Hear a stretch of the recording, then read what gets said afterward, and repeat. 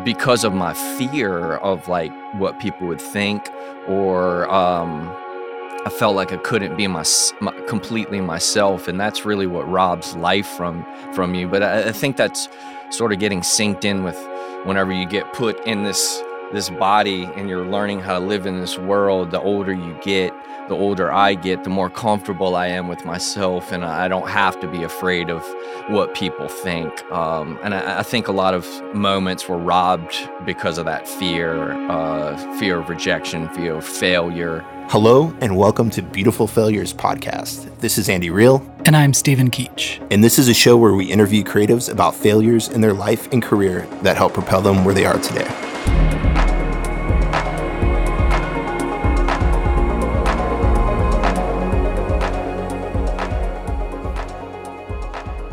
Hey everyone, welcome to episode 11 of the Beautiful Failures Podcast. This is actually, it was supposed to be episode 10, and it was supposed to come out in October of 2023.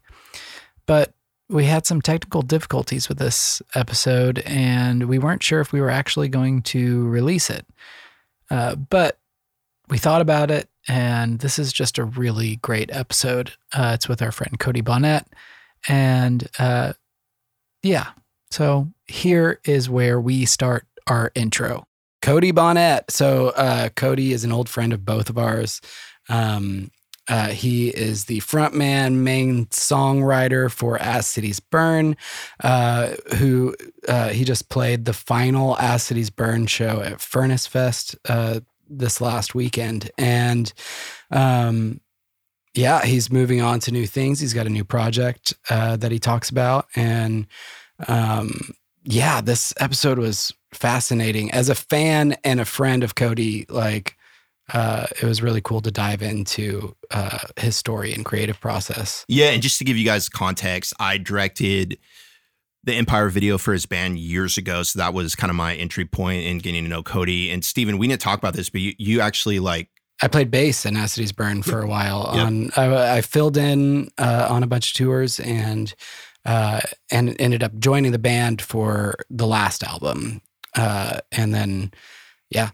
So we both have known Cody for a while, and he's just such a good dude and genuine, and also his lyrics and his music are incredible. And anyone who knows the name As Cities Burn knows the effect that band has played on a lot of people. And would you agree? Yeah, man. I think with this episode, Cody is one of those highly creative individuals, and we touch on so many different subjects, from perfectionism to authenticity and making sure that you're releasing the most authentic thing possible. So I think you're really going to enjoy this episode, no matter what kind of artist or creative you are, because there's a lot that we talk about when it comes to actually finishing your projects. Yep. and having, how did you put it in the podcast? I think Cody actually said he deals with completion anxiety. Completion anxiety. I love that term. And I think it's really important for us to think about that. And I think any creative person can identify and has dealt with before. So, this is also a deep dive for any As Cities Burn fans out there. We talk about a lot of his lyrics and what's behind them. So, if you're a fan of the band, you'll find this an interesting listen as well. So enjoy. Thank you. Yeah, here's our conversation with Cody Bonnette. Cody, let's dive in. It's so good to have you on here, man. This is awesome. It's wonderful to see y'all. Two of my favorite guys that Andy, I don't know who I go back further with, Keach, but Andy did our video for Empire in 2007 or 6, something like that. That might be further than us. I think Warp. When was it that I really met you guys? I think it was on Warp Tour, maybe. Or Cornerstone, when you first started playing with Haste the Day, I think. Yes. Maybe the first year you started playing with Haste the Day, I met you that year. That would have been which was when? 6. 6? Okay. 6, so right around the same time. Cody, what's your memories of doing that video? It was like an overnight shoot, right? Yeah, and it was you guys were in the middle of a tour or something. You had like one day, and Chad was like, "Can you do it this day?" And I'm like, "Yeah, let's do it." Yeah. It was really cool. Like, it was our second video, and I just remember you rented this giant gold, I guess it was gold, like backdrop. That looked really cool. We just weren't used to being like taken care of so well, and you were very professional about having like helpers and stuff, and like catering, and like ironically it's kind of like maybe this okay, it's wonderful to see y'all you know, as musicians and artists, where you got your fans that kind of hold the band up. It feels like, to me, like I don't know, maybe it's called imposter syndrome or something, but I always was like, I felt like weird being like kind of like served. But man, I was showing some guys at work, they're just asking about me, and they don't even know I played in a band. And then I tell them about it, and they just do a quick Google search, and that's one of the first videos that comes up. And like, he like showed me on his phone, and it just looked like such a younger version of myself. And I was like, yeah, that is me, but that's just like, that is so long ago, such a different person, you know? For sure. But I did like it. I did like that video more than our first video. Was Bloodsucker, where we had our mouths. Like, I don't know if people have seen that, but they covered up our mouths, where I had to cough for like hours, but my mouth was covered, so it was just like coughing inside of my mouth. Was that inspired by like The Matrix, where his like mouth gets, you know? Yeah. That I can't remember whose idea it was, but it was like, that particular video is like you're being silenced by I don't know, a guy like kidnaps people and then like covers up their mouth so they can't speak anymore and turns them into these zombie type people. It kind of goes along with the theme of the song. That's like sort of like fall in line. That song in particular, Bloodsucker Part 2. It was it was in response to the first ever negative comment I read about As Cities Burn, like really early on. It was just like, "Are you the man now that you got what you wanted? You insulted us," you know. It's so childish, but that's kind of the origin. Man, people, I feel like people, like in those, you know, MySpace days, like they were so emboldened to just be so cruel, like HXC boards, man. Yeah, HXC boards and Lamb Goat. Do you think it's Lamb Goat is HXC boards? I remember if I ever went on Lamb Goat, I just like felt like the worst person in the entire world. Like I'd just be like, man, everybody hates me. I think it's just people don't realize, like, you know, you're talking about a bunch of already insecure people, right? You think it's any worse now? Or less worse now? I think it's just evolved. It's evolved to like comments on like YouTube comments and Instagram comments and stuff like that. It's a different version. I think back then was a little bit more anonymous, like as far as like the boards go, which I don't know, man. It's all the same. Like kids are still assholes and like that's not going away. But back to the video real quick, Cody. I have like really fond memories.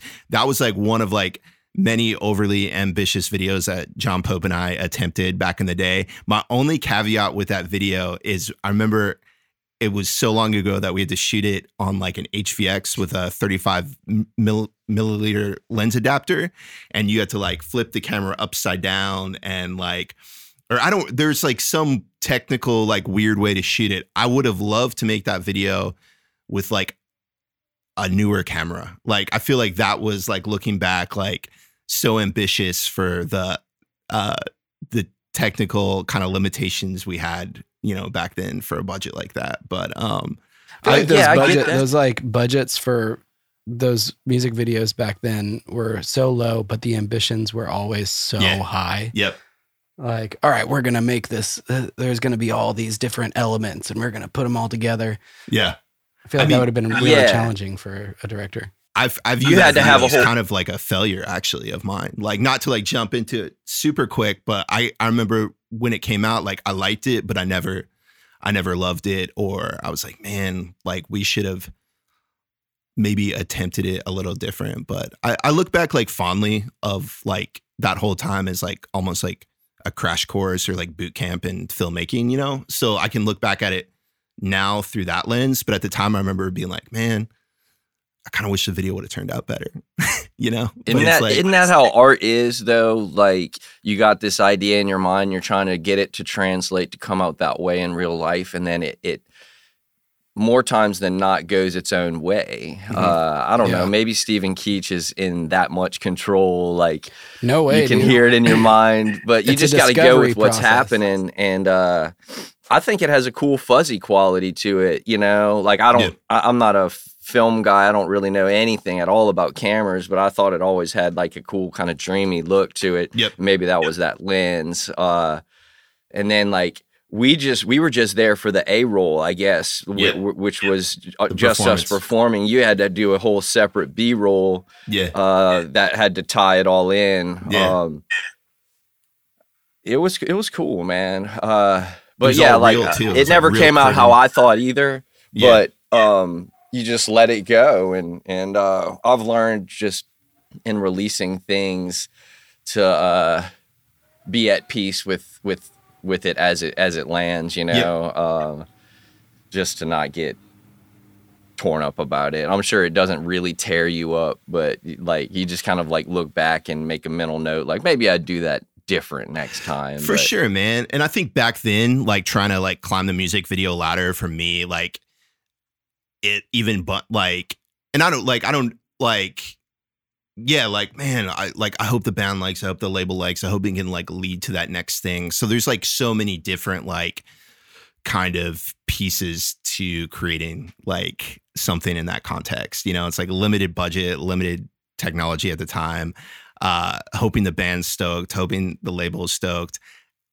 hoping you like it. But like looking back, it's like, very rarely will all those things line up. You know, there'll be like maybe a magical moment, like once or twice that happens. But typically, man, it's like you're really that's a lot of expectations around like one project that there's usually a short timeline to even prep and like prepare for to begin with. And like I remember you telling me like or I was asking, I was like, what do I do? It's kind of like that thing in what is that movie with Will Ferrell? It's like, I don't know what to do with my hands. Like, I was like, I don't know what to do with my eyes. Do I keep my eyes open or close them? Yeah. And you're like, no, open. Keep your eyes open. Look into the camera. And I still was performing with my eyes closed because that's what I always do. It's just like, for me, like playing guitar and singing, it takes a lot of,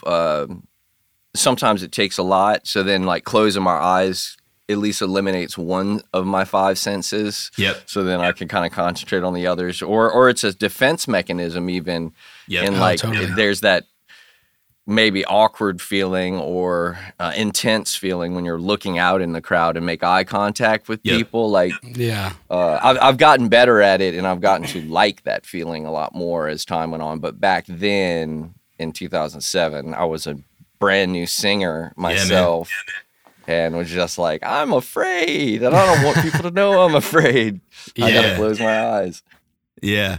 So Cody, this is like very timely. I literally saw you like a week and a half ago at Furnace Fest, like last ACB performance. And you're like, hey, I like the pod. I'm like, we should have you on. So here we are, like a week and a half, 2 weeks later. Yeah, tell us about Furnace Fest, dude. What was that like for you?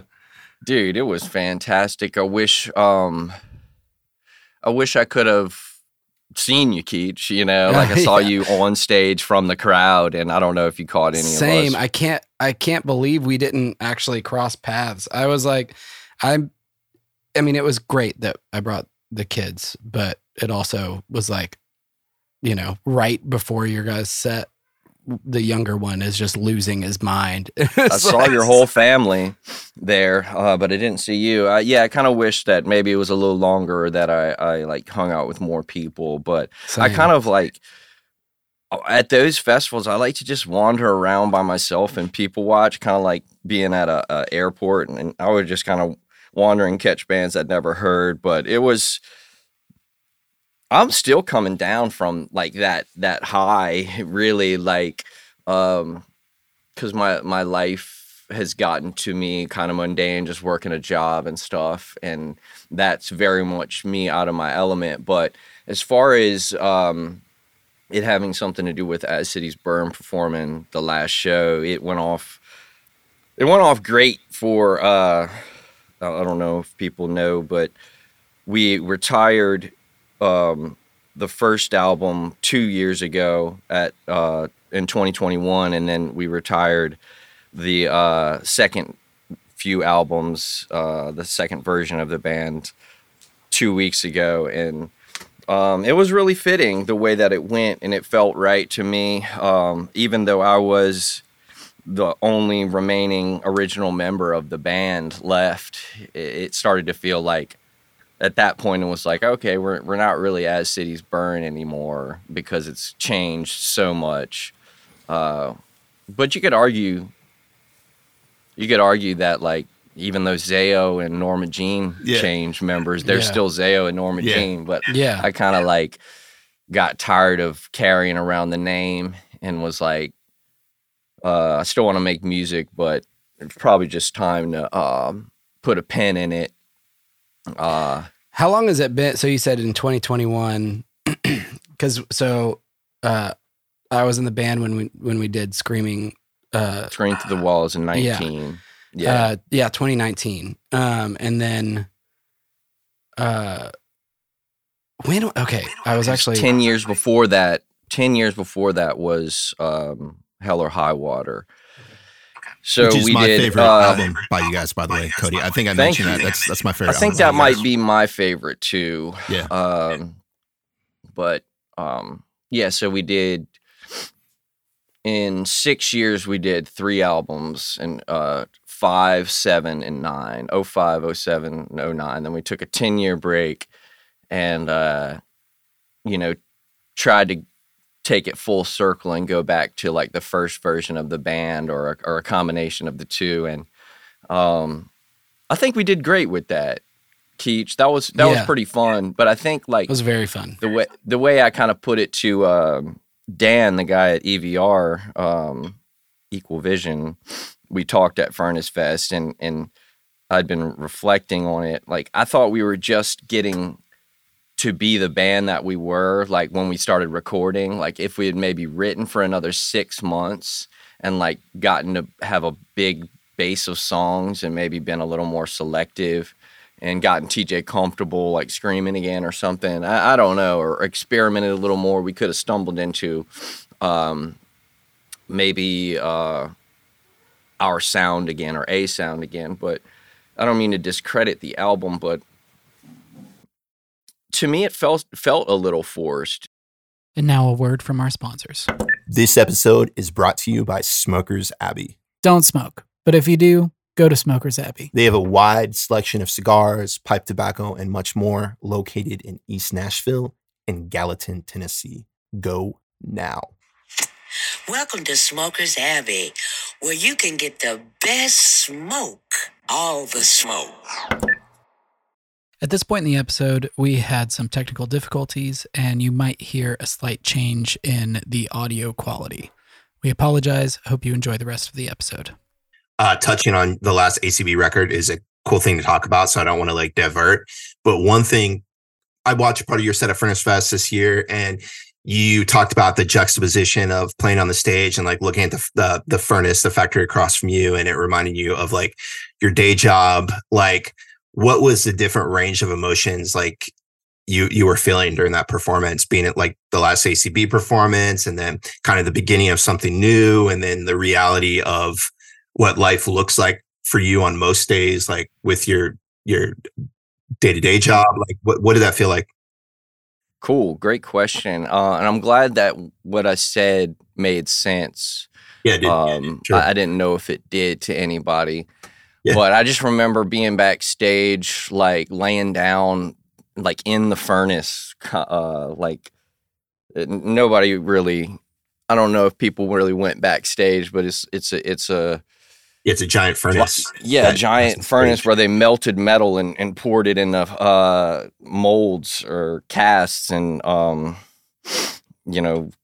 remade things, a foundry or forge, whatever. Is it kind of like the end of Terminator 2? So yeah, it looked like pretty much, and really hot, dangerous stuff. But I just remember like laying down, feeling nervous, and just naturally like looking all around at all the welds and being like, "Wow, that's a good weld. That's kind of crap. I can't believe you got away with that. But my day job is that it's like welding, and so that after I kind of been in music for a while. And guys in the band started getting married. I also had got married, and it was hard to be in a touring band and have a marriage and even pay the bills. So I went to a plan B, and I went to a welding school and learned that trade. And now that trade has become my plan A. And so stepping into Furnace Fest and performing, it felt like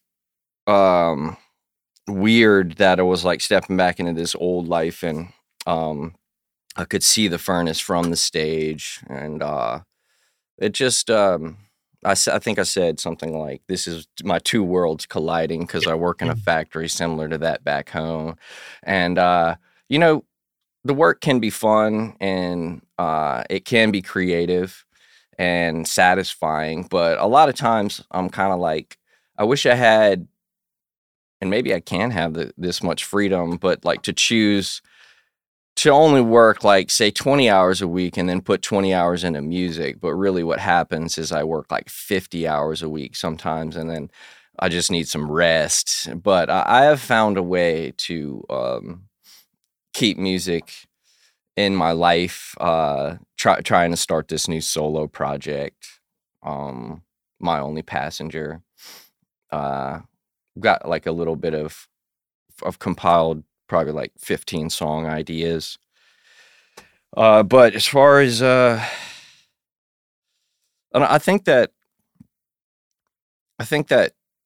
it's more important to make and release music than it is to weld things and pay my bills. So I hope that my relationship with music is not over. And, and I don't think it is, but I'm very much like, I don't write all the time. I'll go like years without writing anything. So it just kind of comes and goes, but I'm kind of back into a time where I'm writing again. So I'm really happy about that. Yeah. So you said you go years without writing? Sometimes. Yeah. Like how many, just writer's block, or big life shift where you just don't know, you lost your voice. Like, I don't know, maybe even a faith crisis sometimes. Yeah. Do you feel like, okay, just for context, so how long was As Cities Burn a band? Like like 20 years or? Yeah. Our first show was on September 11th, 2002, 1 year anniversary after, and our band name was As Cities Burn. Isn't that something? The 1 year anniversary of 9/11. That was our first show. And then we played our last show. I played our last show, 3 weeks ago. So that's 21 years of band. But there was so much inactivity in there. And I mean, how many times have you had these like periods where you just stop writing, like over those last 20 years? Is it like multiple times? Yeah. I think I struggle with writing. Like, it doesn't always feel natural. I think it's maybe pretty common that artists might get in their head a lot. Um, I think that I got tripped up, or I get tripped up putting trying to have all the fans' opinions in my mind. It's like I'm almost not writing for me anymore, but I'm writing for the audience, and I think that's kind of flawed, right? Like, do you do that, Stephen?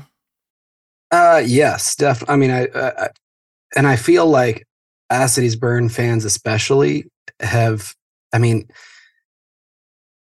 As Cities Burn did something so meaningful to a lot of people, like just like the lyrics and the music. But I've also seen that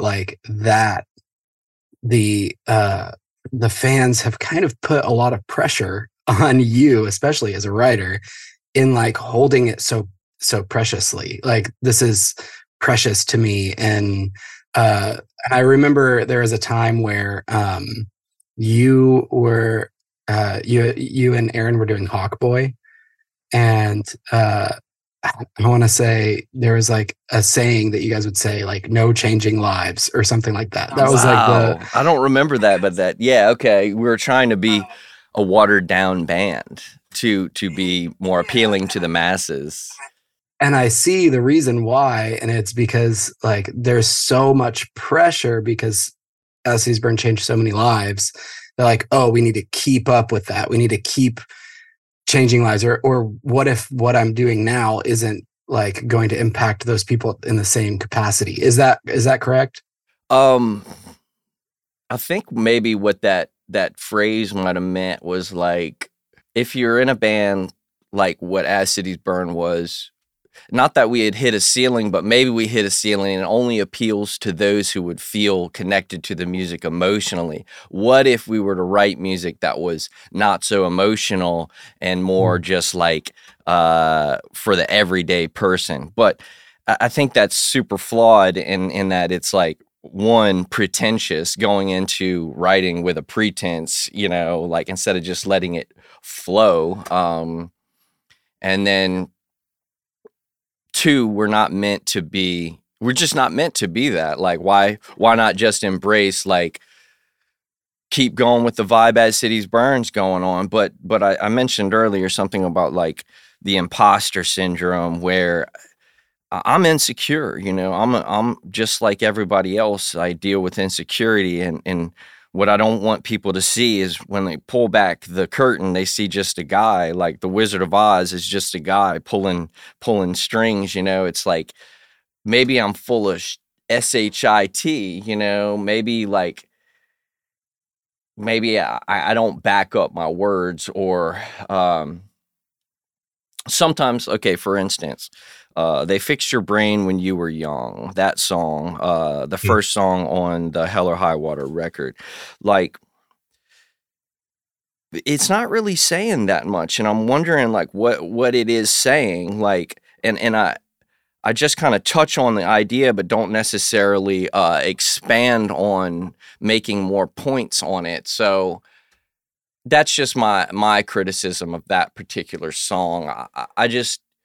I thought that if anybody now would look really closely at things, they would see that I'm a sham, and I'm afraid of that. And so that'll stop me from writing. But the beauty of music and differing interpretations of the music is that someone's going to listen to that song and get a totally new idea than I think. They've talked to me about it, like at shows. Oh, this is about that, right? Or what is this about? And I'm like, well, how do you interpret it? And get some kind of cool idea. So it's like, I think it's God behind it. The spirit of the music kind of growing legs, and sort of like you get whatever meaning you want out of it. And so I'm so glad you brought that up, Cody. Because one of the questions like we had was like, because I've always wanted to ask you this, and like, how autobiographical are your lyrics? And I put Sheepdog in there because that's one of them I was curious about. Like, Is that about you, like being medicated as a kid, or like is it a very like more broad subject that you're touching on, or does it mean nothing, but like what, like specifically with that song, like I'm curious, or a lot of your lyrics, like are they more autobiographical, or is it just more like kind of poetry or stream of conscious thoughts that you write down? Awesome question.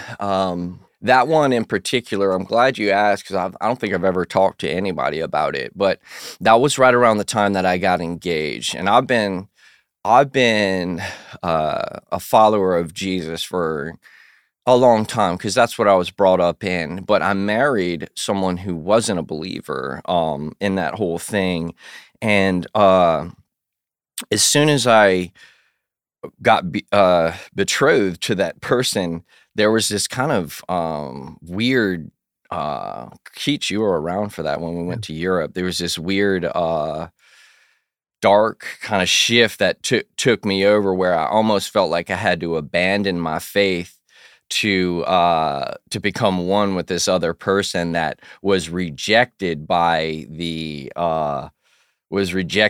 establishment, the church establishment. So it's like I had to, in that song, kind of demonizing the good Lord's good sheep that are judging the people that haven't said this prayer to receive this salvation, and therefore they're going to hell.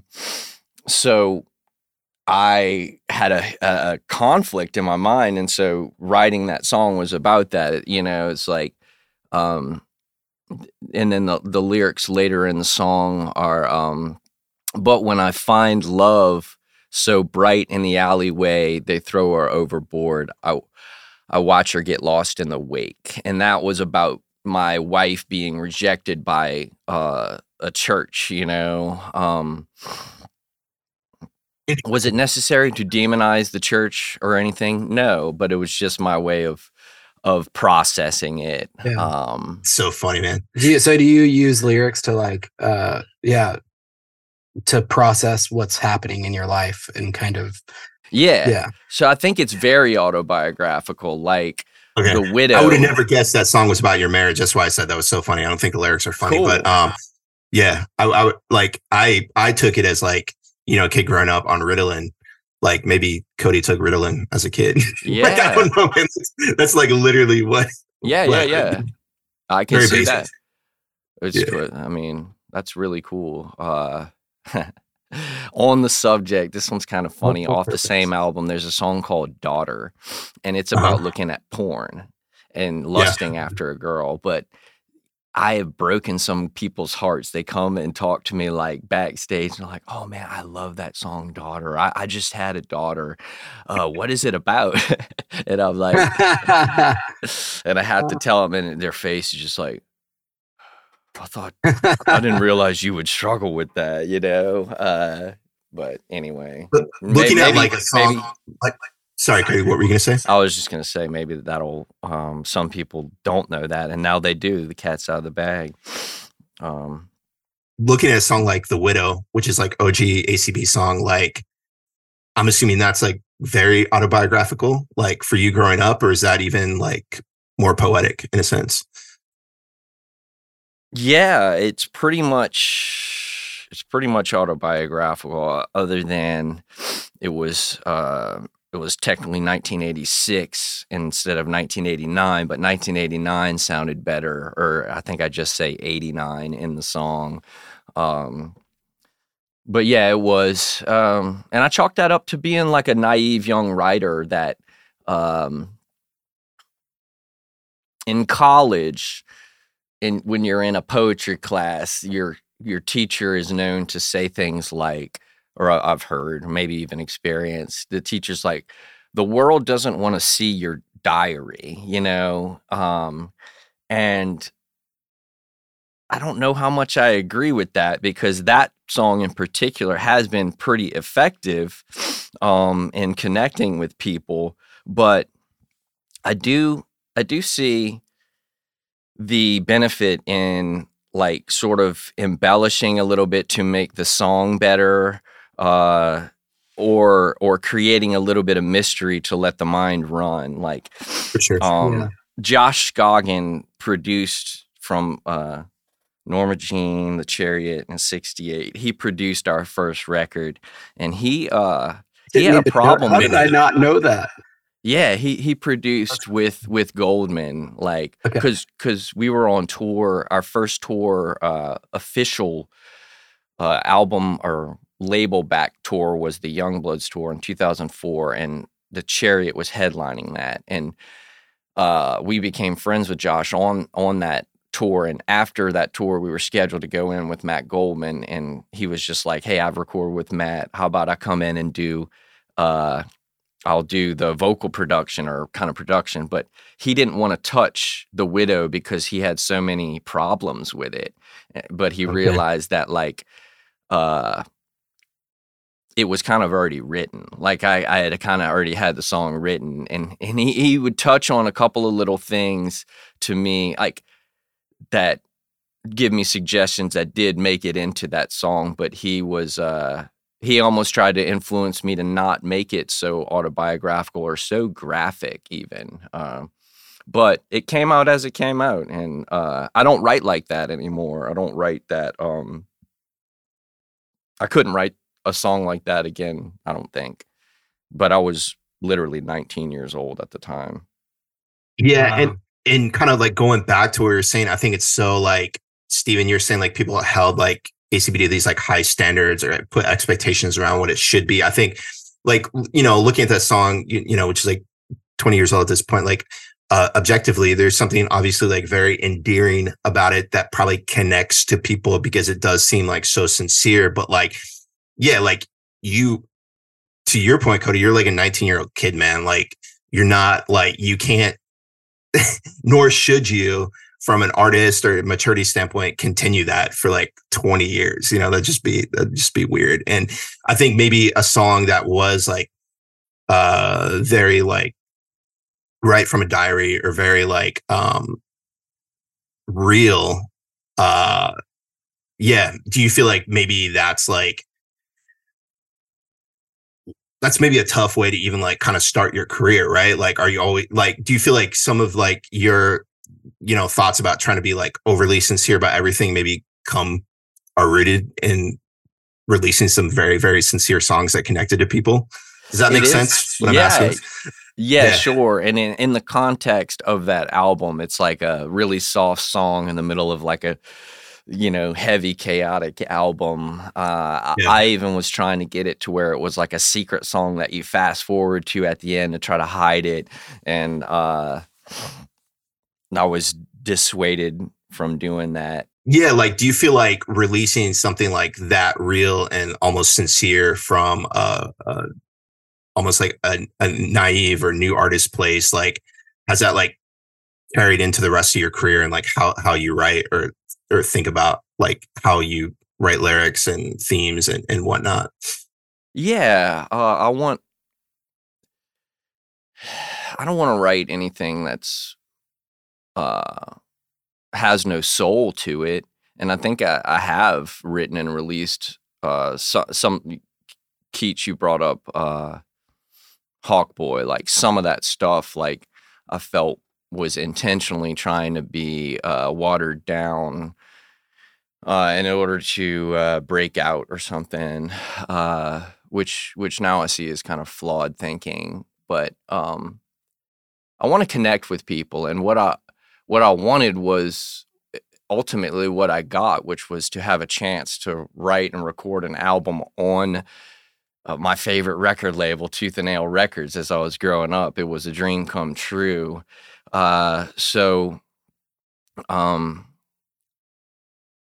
would hope to continue. I've fought with myself as I get older, this thought like, okay, maybe now I'm done with music, and then just like continue to live life and be like, okay, now I'm done with music. But it keeps sucking me back in somehow, Now my ex-wife, she was commenting on us playing all these reunion shows, and she said, "She simply will not die," which is a Norma Jean lyric, being the "As Cities Burn, simply will not die." Got a kick out of that one, but Now I've she's been dead, like, and we got a new it's so chant. strange to hear. Sorry, not to talk It's okay. over you, but it's strange to hear you, because I feel like I've known you for a while, and it's like music pours out of your soul kind of regardless, even if it's like a demo here or like I'm playing guitar here, whatever. And of course, As Cities Burn has been the easiest way to get that music out, just because it already has like a foundation, because building a band is like, I mean, it's really difficult. But like, you're also, I mean, you're a super talented welder, furniture maker, like creative person, period. Like the stuff that comes out of you is just creative. And so to hear you say like, maybe I'm done with music, it just feels so wrong to my soul, because I'm like, you can't close the book on anything like that. And I'm happy to see that you're not. And because you have a new project that you announced at Furnace Fest. Yeah. That's I think I was attaching my ego too much to As Cities Burn, and every time it was called As Cities Burn, I couldn't stomach another release of a new form of As Cities Burn. So I really was like, we just have to change the name. And then also, like, Aaron Lunsford was the drummer for As Cities Burn on all 4 of the records, and like he and I just had this relationship, this style of writing together that was very special to me. And like, he didn't play this last show, and so I'm like, it is now 100% over. Like, I don't want to do As Cities Burn anymore. So it doesn't have to mean I'm done with music, but like you said, the amount of work that went into building the foundation of a band was so much. But at some point, I'm just like, I'm over it. I want to start over with a new thesis. And people do it all the time. Like Dave Bazan.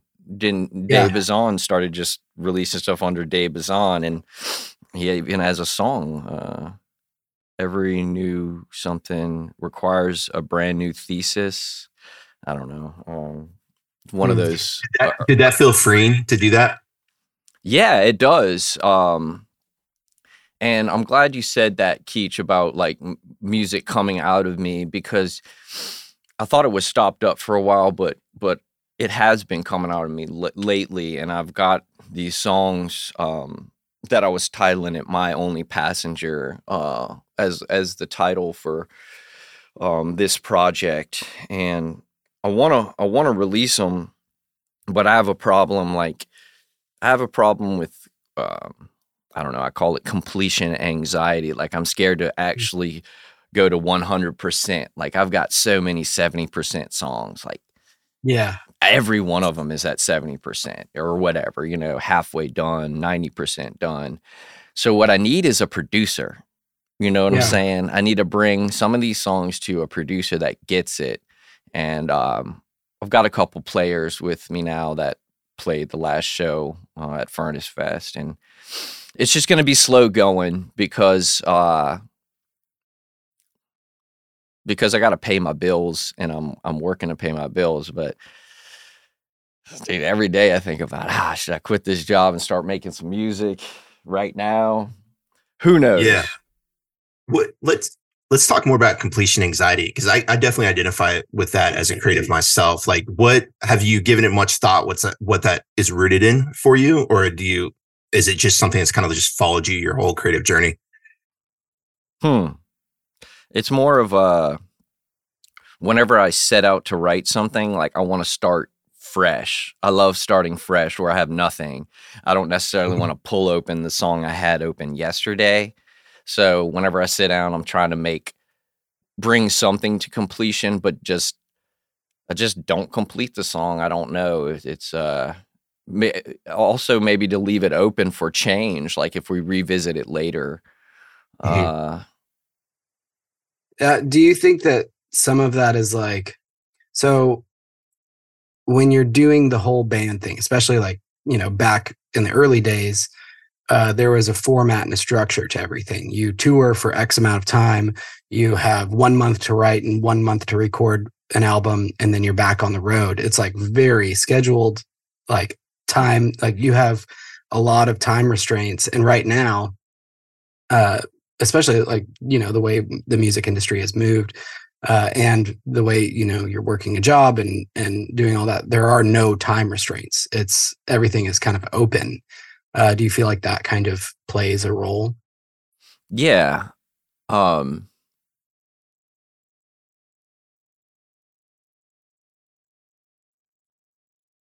don't carve out the time. I have plenty of time. It's just I haven't made it a priority. I also need to sleep, and sometimes the physical labor makes me tired. I'm also afraid. Like, it is frightening to try to make something that bears your soul. And like we've been talking about, like, I want to make the music that bears the soul and not the meaningless music. So I find myself avoiding it. But I want to have a career in music, and that requires writing. So does that answer the question at all? I think so, man. I think because, and I don't want to project here, but what I'm hearing is you want it to be like 100% sincere. So maybe like completing something is almost like saying this thing's done, this thing's finished, and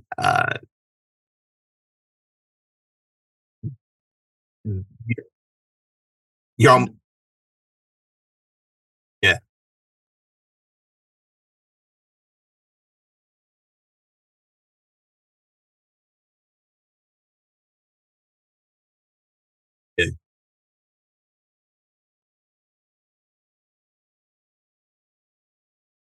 yep.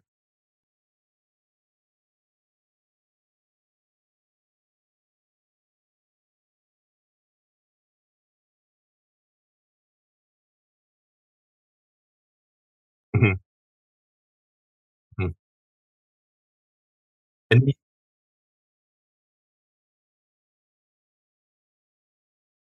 mhm.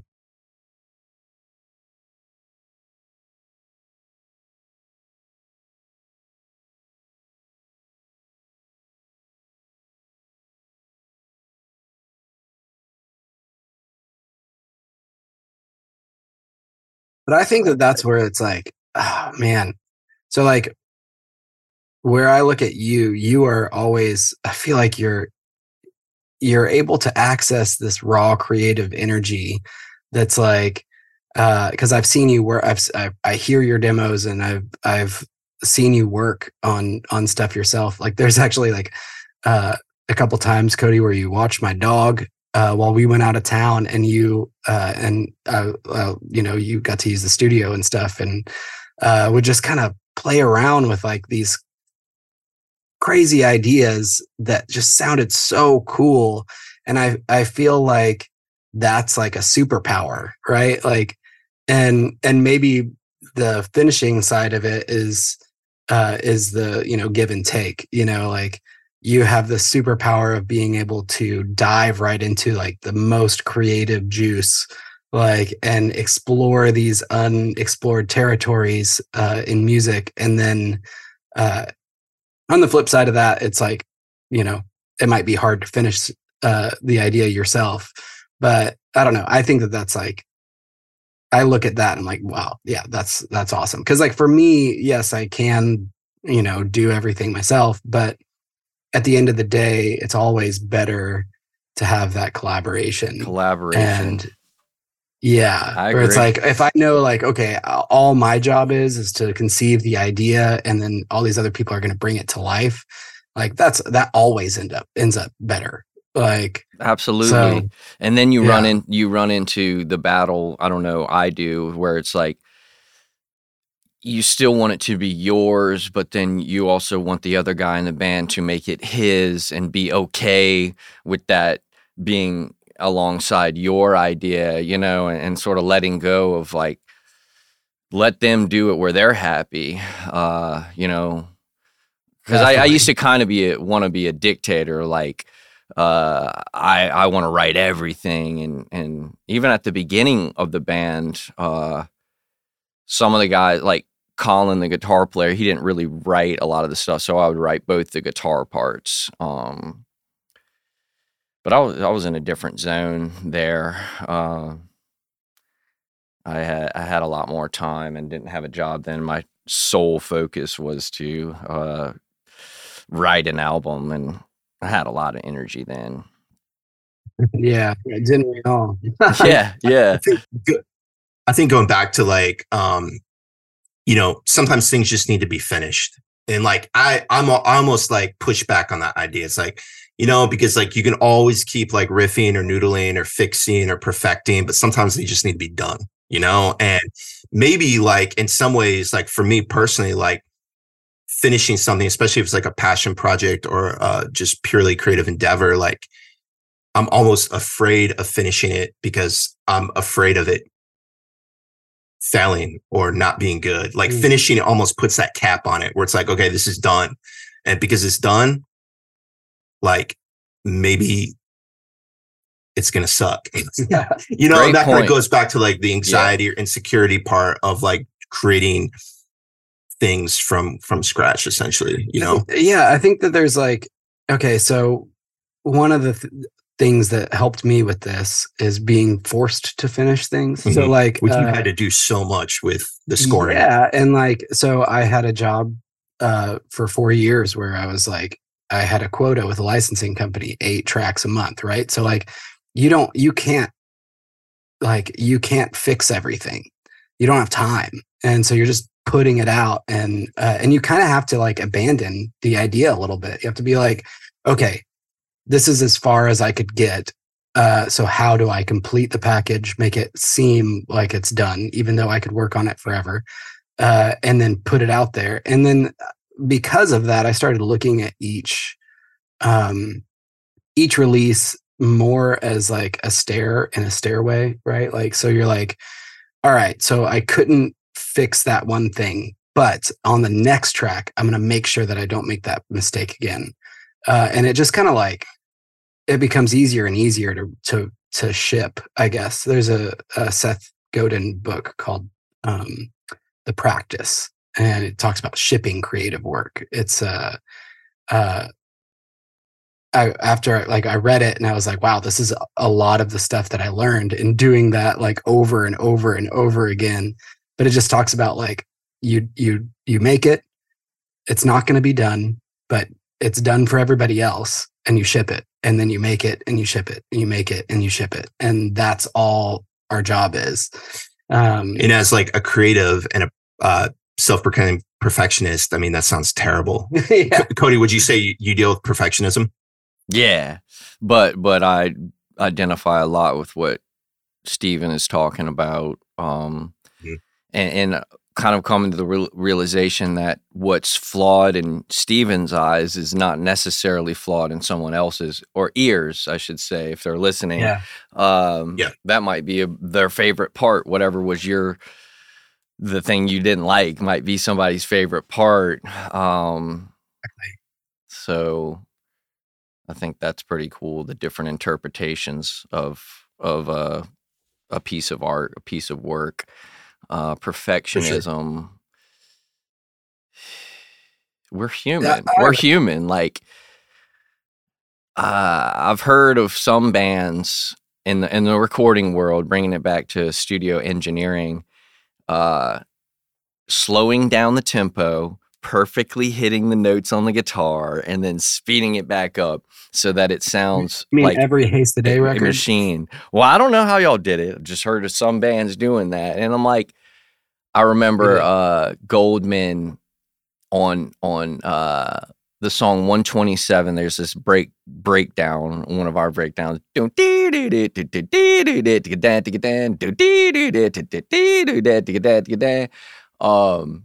That's my mouth version of it. Goldman was like, yeah, we could probably do that tighter, but it wouldn't be as cool. And that like really enlightened me, is that you don't want to make everything perfect, I completely agree with that.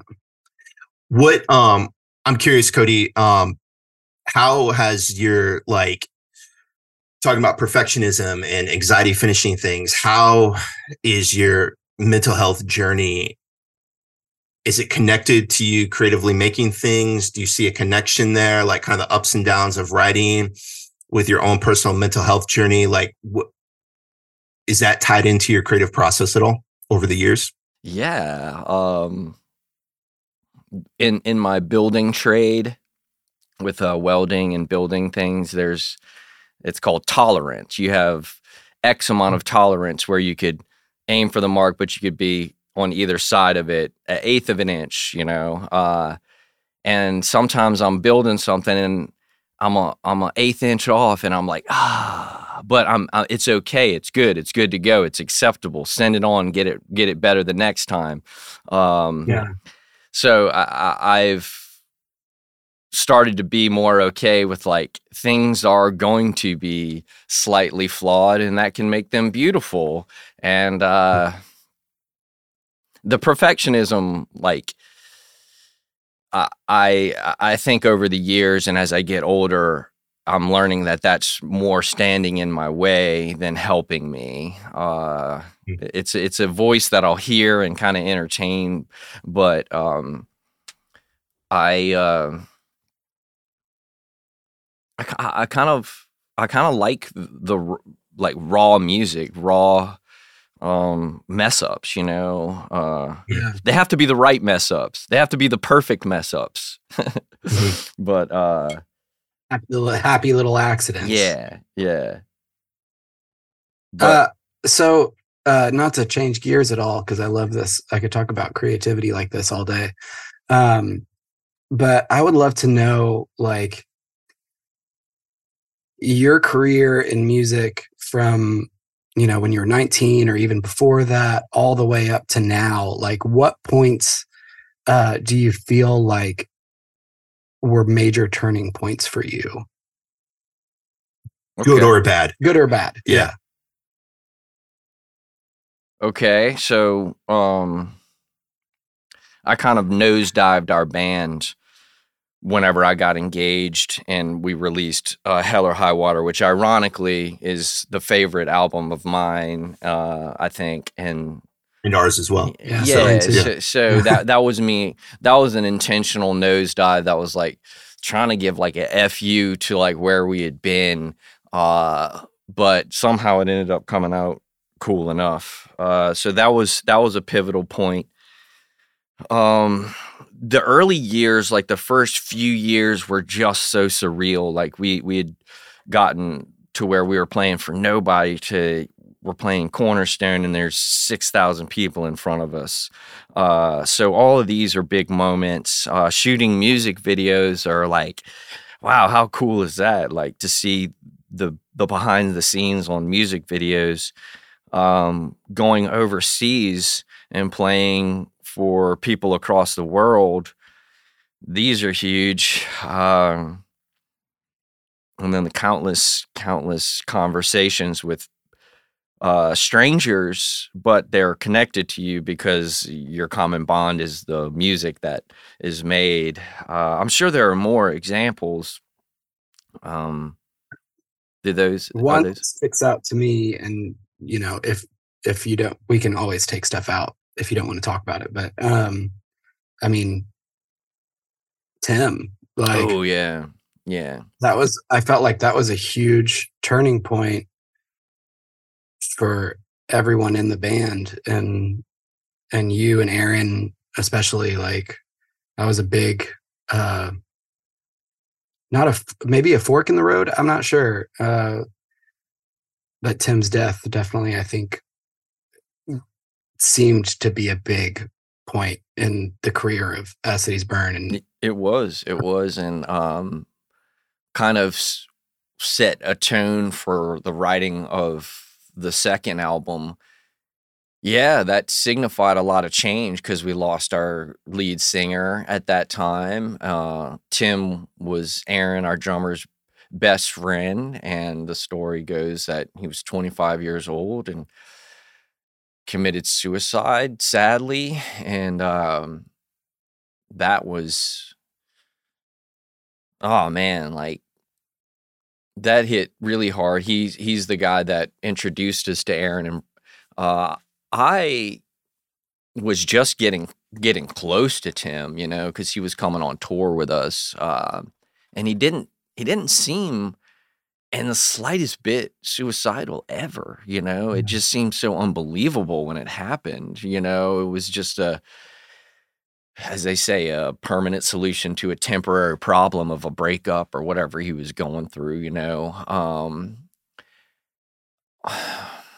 Another thing I want to say is it's like I felt, I don't know if guilt's the word, but like that song Timothy, like I kind of almost feel, and I've mentioned this before, like at a pre-show, like we would do these like little pre-show things where people could come and we'd answer questions and stuff. And one time somebody asked me about Timothy, and I kind of confess that I felt guilt for writing the song and specifically using his name. And again, going back to the autobiographical aspect of writing, it's like, why did I have to use Tim and say this, you know, and I thought that was a flaw, in later years. Is that where the lyrics, on Hell or High Water, no, I won't play that song to hear you singing it back, it's all wrong? That one was about the widow.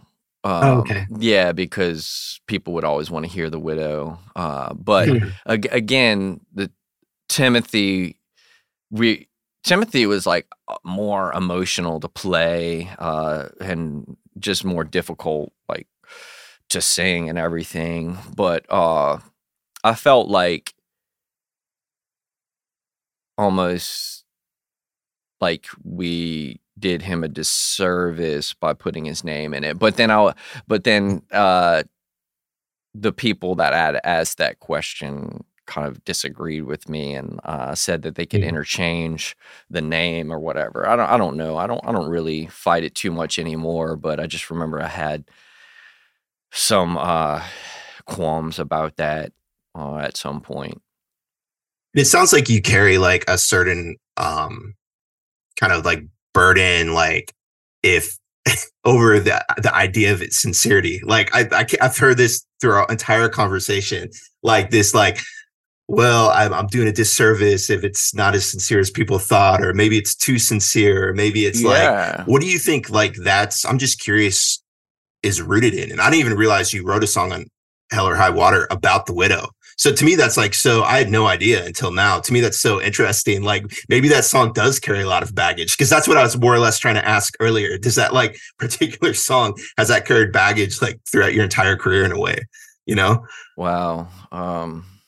I think maybe it ends up going back to, that's what I do for a living, but what'd you just say?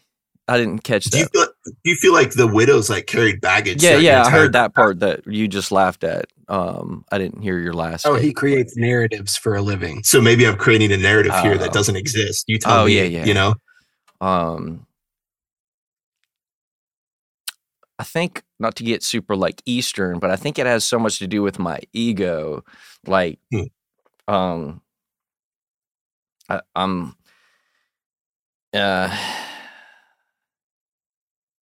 again, like I don't want people to go behind the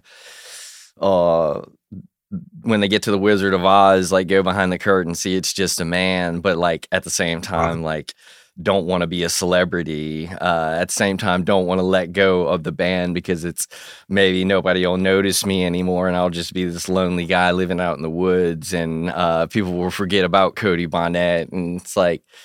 Yeah, of course, it's a baggage thing. But when I feel the most free is lately been trying to tap into like the universal message, right? Like where it's like, I mean, what I've been going through with My Only Passenger was I went through a pretty bad breakup about 2.5 years ago, where it really changed me.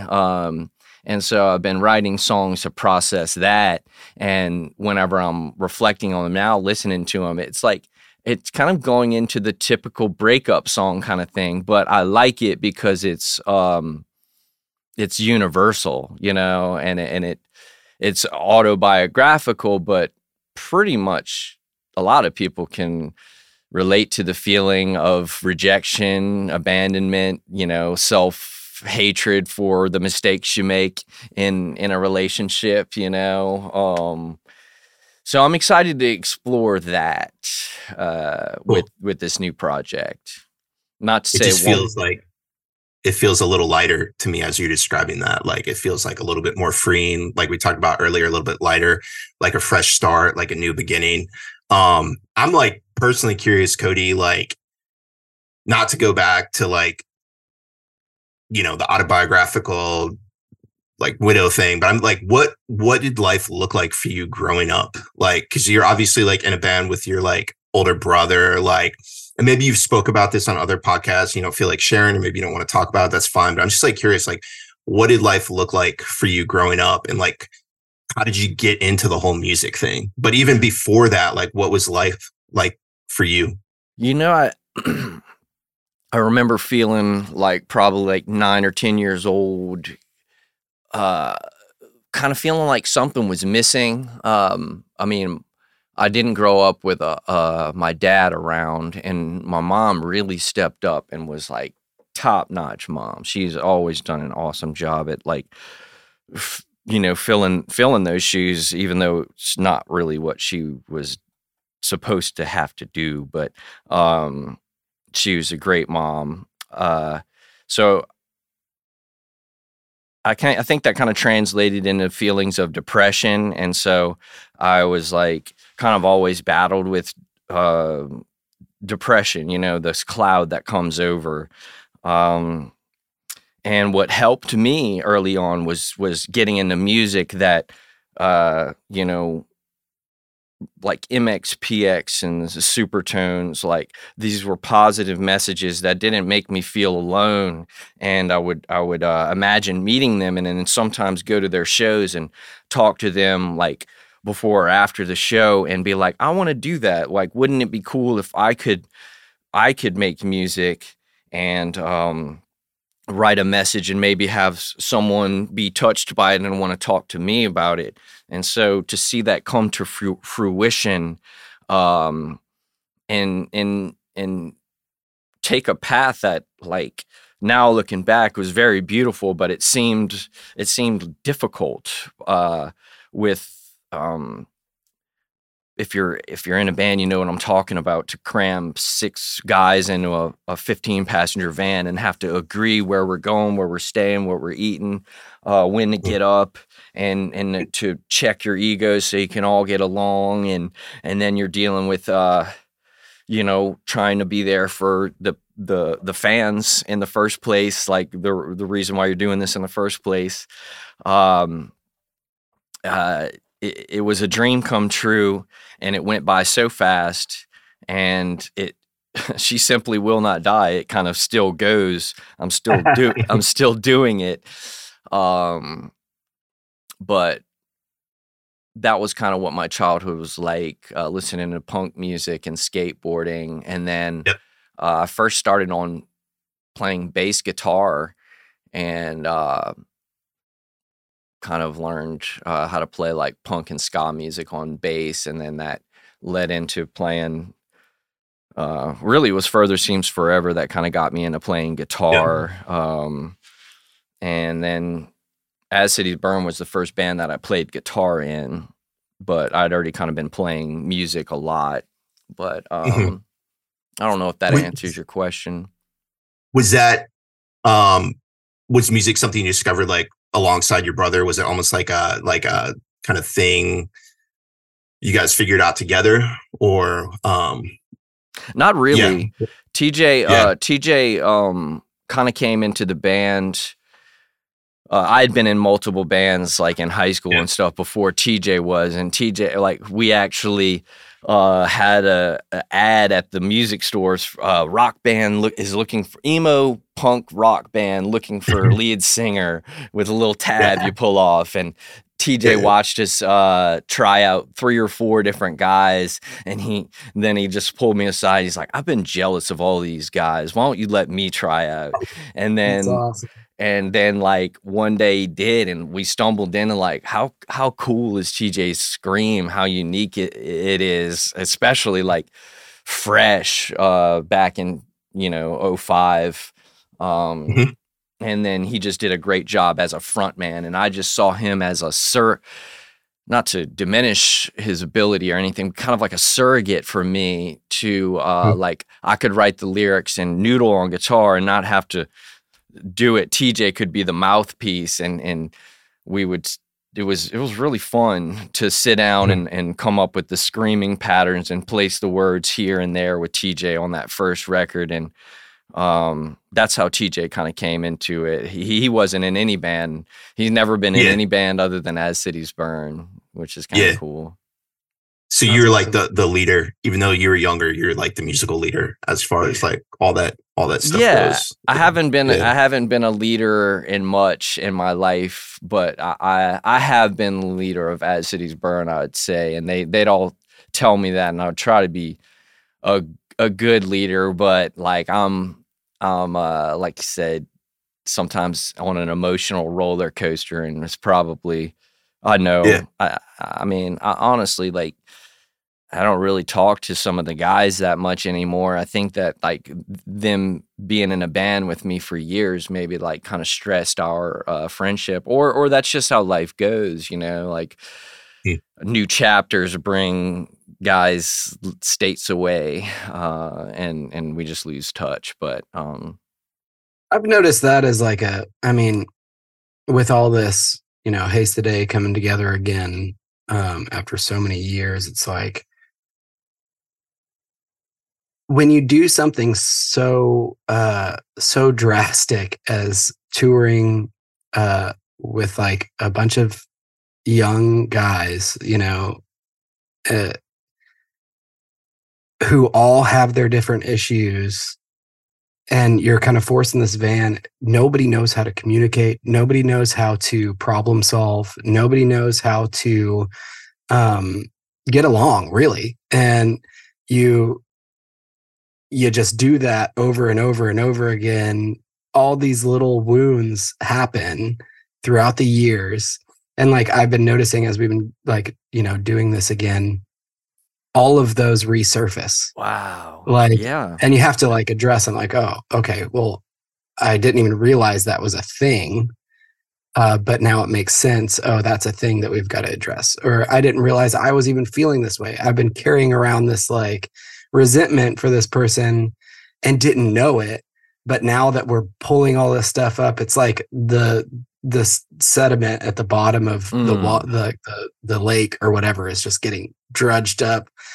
And I don't know. Would you agree with that? Like, that there's just and I want to add to like what I was saying about being the leader. I was the leader in the music department. Like I would write and come up with the music content, but I was not the leader in like the band functioning logistically. Like Colin, TJ, and Aaron were so great at making sure the band was where we needed to be, had all the merch covered, all the management issues covered, and like they were leaders there, and I was not a leader there. So it's like we're all leaders in our own way, and it's like an organism. And you see some bands have a great organism working together, some bands have an awful organism, and you think that money and success would help things, but I don't think it did. We got to where we were on a tour bus and just more money, more problems, like That's true. That's funny. As we're wrapping up, something else I'm curious. You mentioned like depression setting in when you're like 9 or 10. I think a lot of things set in around like 4th grade for people. I know for me, like anxiety and stuff really started. I remember noticing it around that time. Is depression something you still deal with to this day? And is it something you still struggle with?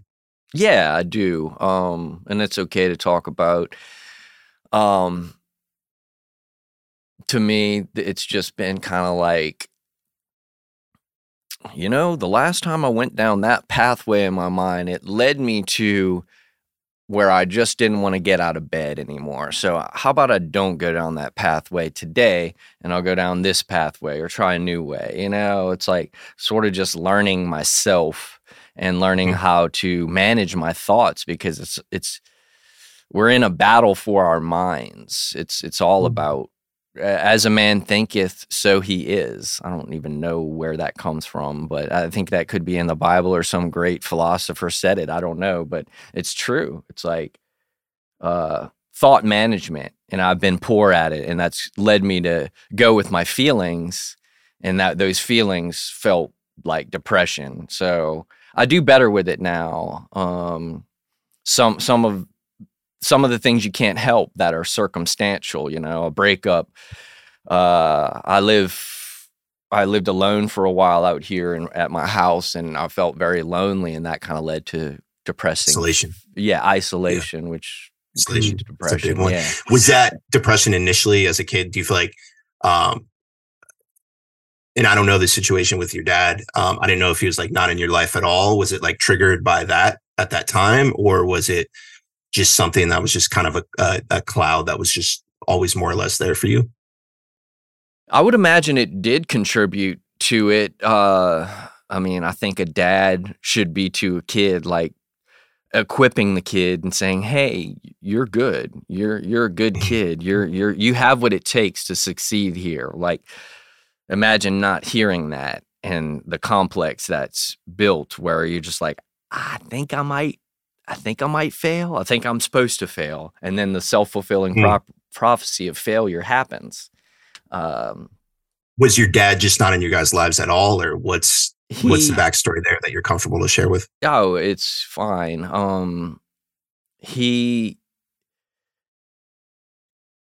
His friends came back from the Vietnam War, and they had gotten into drugs and kind of introduced him into drugs. And he was like 26 or 27, 28 years old, around there, with 2 kids and my mom was pregnant with my little brother.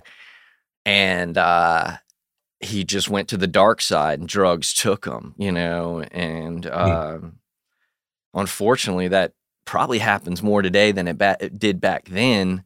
And you just chased a high his whole life, and put drugs before responsibility of taking care of a family, which I think had a lot to do with his fear, like, because I know that I came from him, so I think I relate to him in that, like, I'm not a father, but it's probably pretty scary to be a man and to have to raise a family. I don't know, Keach, what do you think about that? Yeah, we're both fathers. Yeah, definitely. It's something that you see the worst part of yourself on a daily basis, where you're like, like, you don't want to be like, I don't know. There's so many things that I don't want to be, as far as like, I don't want to be a bad father. I want to be there and supportive. I want to be calm all the time. Of course, you get stressed out, and you get like I might, he wants to play or hang out or do something, and I'm like, oh, I can't. I've got to clean the kitchen. I got to do this or that. And you're like, you just see like the selfishness of yourself when you're a parent, and you're like, oh crap. Like, I don't know. It's hard, and it is scary, because you're also responsible for, especially like now, everybody talks about, like, there's all this stuff on social media right now about, damaging things that people's parents said to them when they were younger or whatever. And it's like, oh, am I giving my child a complex just from something that, like, I do because my parents did to me, but I don't really feel like I have I don't know. It's confusing. I think it's important to remember that, like, no parent has it figured out. Everybody's still learning. Everybody's like nobody's a parent expert, per se. Did drugs eventually, like, take your dad, Cody, or like what's he lived to be 61, but like when I saw him at the end of his life, like, he looked about 90 years old, no lie. Like, I reconciled with him sort of around the time that the widow came out. I hadn't seen him in like 10 years or something. And I went because I knew that song was coming out. I went to like talk to him, and that kind of built a bridge between us. But I always felt this looming guilt that was in the room with us at the time. And I was like, man, I didn't say it out loud, but it's like, you are forgiven, like water under the bridge. We're here now, but like, I just imagine the sadness he might have felt, that he's like, all right, well, my kids actually turned out kind of cool, and dang it, I missed life with them, because of a high that I can't remember, and I'm still chasing. It's a really sad story. Like, I almost think he's the victim in the story, kind of like not Darth Vader. I don't know if that's good, but well, there's always two sides to every story, like, right? So it's like, in this case, like, there's pain on both sides for sure. But yeah, man, going back, as we're wrapping up, going back to like, you mentioned, like, you wish your dad was there to tell you it's okay to fail. We don't have to, like, we're trying not to like be too on the nose with the whole failure thing. And I think we've like discussed it enough, but like, one thing I did write down is, there's that line, like in on Hell or High Water, I'm blanking on the song name, but it's like, we're all failures or something along that line. I think it's Into the Sea is the song. Like, it talks about everybody being failures, and nobody's, everyone's back is crooked, essentially. Like, yeah. Everybody's a failure under that light. It's like, when the light comes over you and shows you so clearly, like, everybody's going to be a failure under that light. Yeah, that song in particular was about a friend of mine that she just was really, really hard on herself, and even was like into like cutting herself. And that was just like, when you cut yourself and kind of climb out of your skin, you can't climb back in, That's cool to bring up Into the Sea. What's your relationship with failure? Like, is there one like ACB album that you deem as like an ultimate failure from your perspective, or is like what? I mean, this goes back to the perfectionism, obviously, and probably the fear failing, and then like, the completion anxiety. It's probably all intertwined to a degree. But what does your relationship with failure look like as an artist? Like, I want to say right now, like, missed opportunities, but that's like looking back and just seeing that because of my fear of like what people would think, or I felt like I couldn't be completely myself, and that's really what robs life from you. But I think that's sort of getting synced in with whenever you get put in this body and you're learning how to live in this world. The older you get, the older I get, the more comfortable I am with myself, and I don't have to be afraid of what people think. And I think a lot of, I guess what I'm trying to say is like maybe some moments were robbed because of that fear of rejection, fear of failure, or early on. But that it's just a coming of age story where I'm just finding myself, and it just happens to be out loud through these albums. I'm not going to say any album is a failure, because they all serve their purpose. I like some songs better than others. I like some moments in the songs better than others. Yeah, that's pretty much. I have one more question. Since some of the As Cities Burn stuff, and even like some of the solo stuff, I guess we never really released that solo album that anyway, that I'm getting off the topic. We're going to talk about that later because I'm not on the podcast. But since a lot of your writing style has been slightly autobiographical, but like some of the details changed, do you feel like fans have this sense of knowing who you are? And do you feel like that is accurate or inaccurate? That's cool. That's a great question. I think they should know somewhat of who I am. And just like you said earlier, Stephen, that was a step that came out wrong, but you just got to go to the next step. Like the songs did come out wrong, you know, even though some moments were right.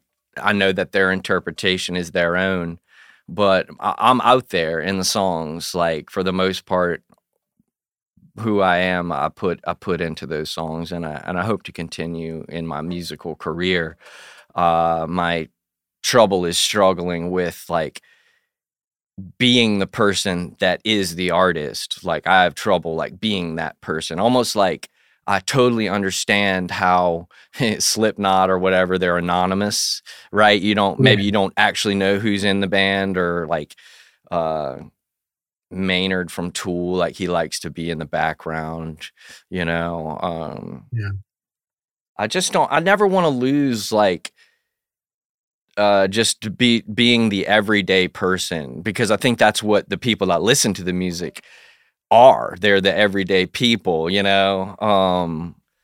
And then getting into the music industry and seeing what's backstage. You've got guys that are different than me, that they eat up the spotlight. They want to be at the center of attention all the time, and that's just not me. That's not me. Yeah. But I want to connect to people, and I'm processing my relationship with God through the writing of these songs in As Cities Burn. So it's cool to have that out in the open.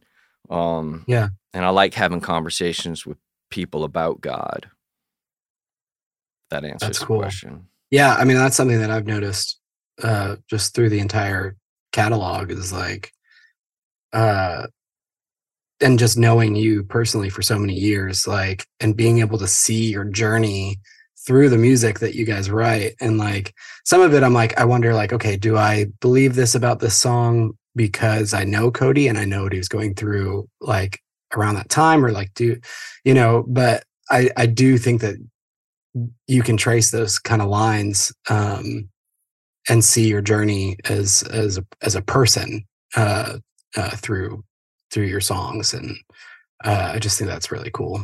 And it must be, like you say, it's like this balance between burying your soul in your music and also maybe trying to stay behind the curtain a little bit as well. Like, is that kind of difficult to maintain? I'm not really in it much anymore. Like,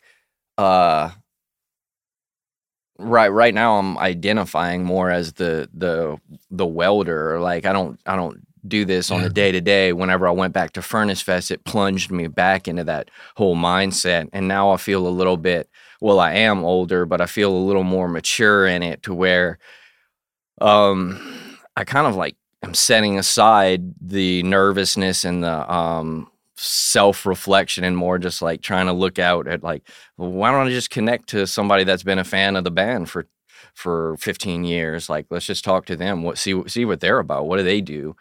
So I want to continue to connect with people, and the new project, My Only Passenger, will just be the new vehicle for it. Just what are your plans for that project? Yeah, what are you excited about, like with music moving forward? Like what gets you super feel alive inside about it? I have, like I said, probably 15 song ideas, and I really like some of them, and I really can't wait to finish them and release them. Right now, I'm having to struggle to know, like, I have two guys that are playing with me, guitar and drums, and like, I don't want to be a dictator, but it's like I kind of started My Only Passenger, and I haven't talked to them about this. Maybe this is where they'll hear about it. I kind of started My Only Passenger as the solo project, where it's like I need to call the shots on this run of things, because I got to find myself. You know, I'm into y'all's input and collaboration, but like I just need to make this my own. We will see how it turns out. it's kind of puts me in a bad spot because like I said, I have that completion anxiety, and if I don't use them or if I don't have them, then maybe we don't complete anything.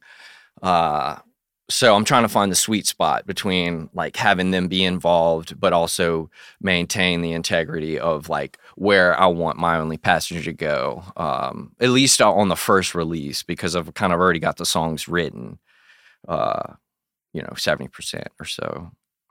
But I'm really excited. It's going to be As Cities Burn. The name, like, it just is such a like dark connotation.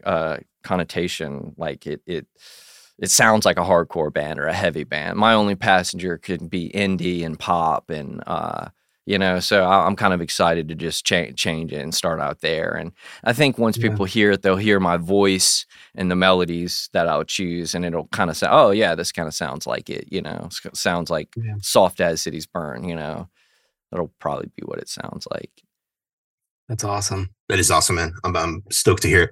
So we asked this like for like all of our guests, but what advice do you have for young creatives, people who maybe a young musician who wants to get started? What advice do you have? What would you have told 19-year-old Cody? I would say, and it's just really just about writing. It's like whenever you're writing and flowing and you feel like you kind of, I don't know if this ever happens to you, Stephen, where you kind of feel like you kind of not leave your body, but you stop thinking so hard about it, and it becomes like the feeling and the flow. You kind of tap into the flow, and then all of a sudden you catch yourself and you start thinking too hard and get back into it. It's like, that's the key to me. It's like not catching yourself and staying in the flow of the writing when it comes lyrically or musically. To me, it's figure out how to quiet your mind and just listen more. Like, listen to what you're doing. I don't know. That's kind of abstract, but that's what I got. No, that makes perfect sense, man. Like any artist, like even identifying like me writing, like, you want to like, it's better to be connected to this like transmission coming from somewhere else than in your own mind. What are like some practical ways you've learned as you've matured as a writer? Like, what are some practical ways that you combat overthinking and kind of getting in your own way? Taking breaks, coming back to something, trying new things. I'm always trying new things. Like how do you write? Do you start with a guitar? Do you start with a piano? Do you start with drums? Do you start with just vocals? Like try a new thing every day. Just start playing bass guitar first. I don't know. That's kind of how I do it, just to keep it fresh, and push myself as far as melodies go. Okay, I guess there'd be another, like, I've heard of other artists doing this too. Like, it's kind of a cheat code, but if you have auto-tune on while you're singing, auto-tune will kind of like suggest where to go sometimes. If you kind of go, woo, it'll actually put it in a key. And then it's like, oh, I didn't necessarily hear it going to that note. So like, that's something I've done before. It's like, it's kind of helped me write melodies. So I don't stay in like a monotone few note thing, it's just a little trick. I don't know if it's cheating, but that's cool. That's awesome. Cool. Well, dude, Cody, thank you so much for doing this. Thank you guys. When can I expect to hear it? Or anything else? Anything else you wanna say, Cody? Man, I'm exhausted. I think I'm I'm glad y'all are doing what you're doing. Thanks for asking me. I'm going to get geared up for work, and just look out for new music in the next 6 months from me. That's the last thing I got to say. Perfect, man. Sweet. We will. That's awesome. I love you guys. All right. Love you too, man. Right, and thanks for doing this. Yeah. And Cody, we're going to keep in touch, man. For sure.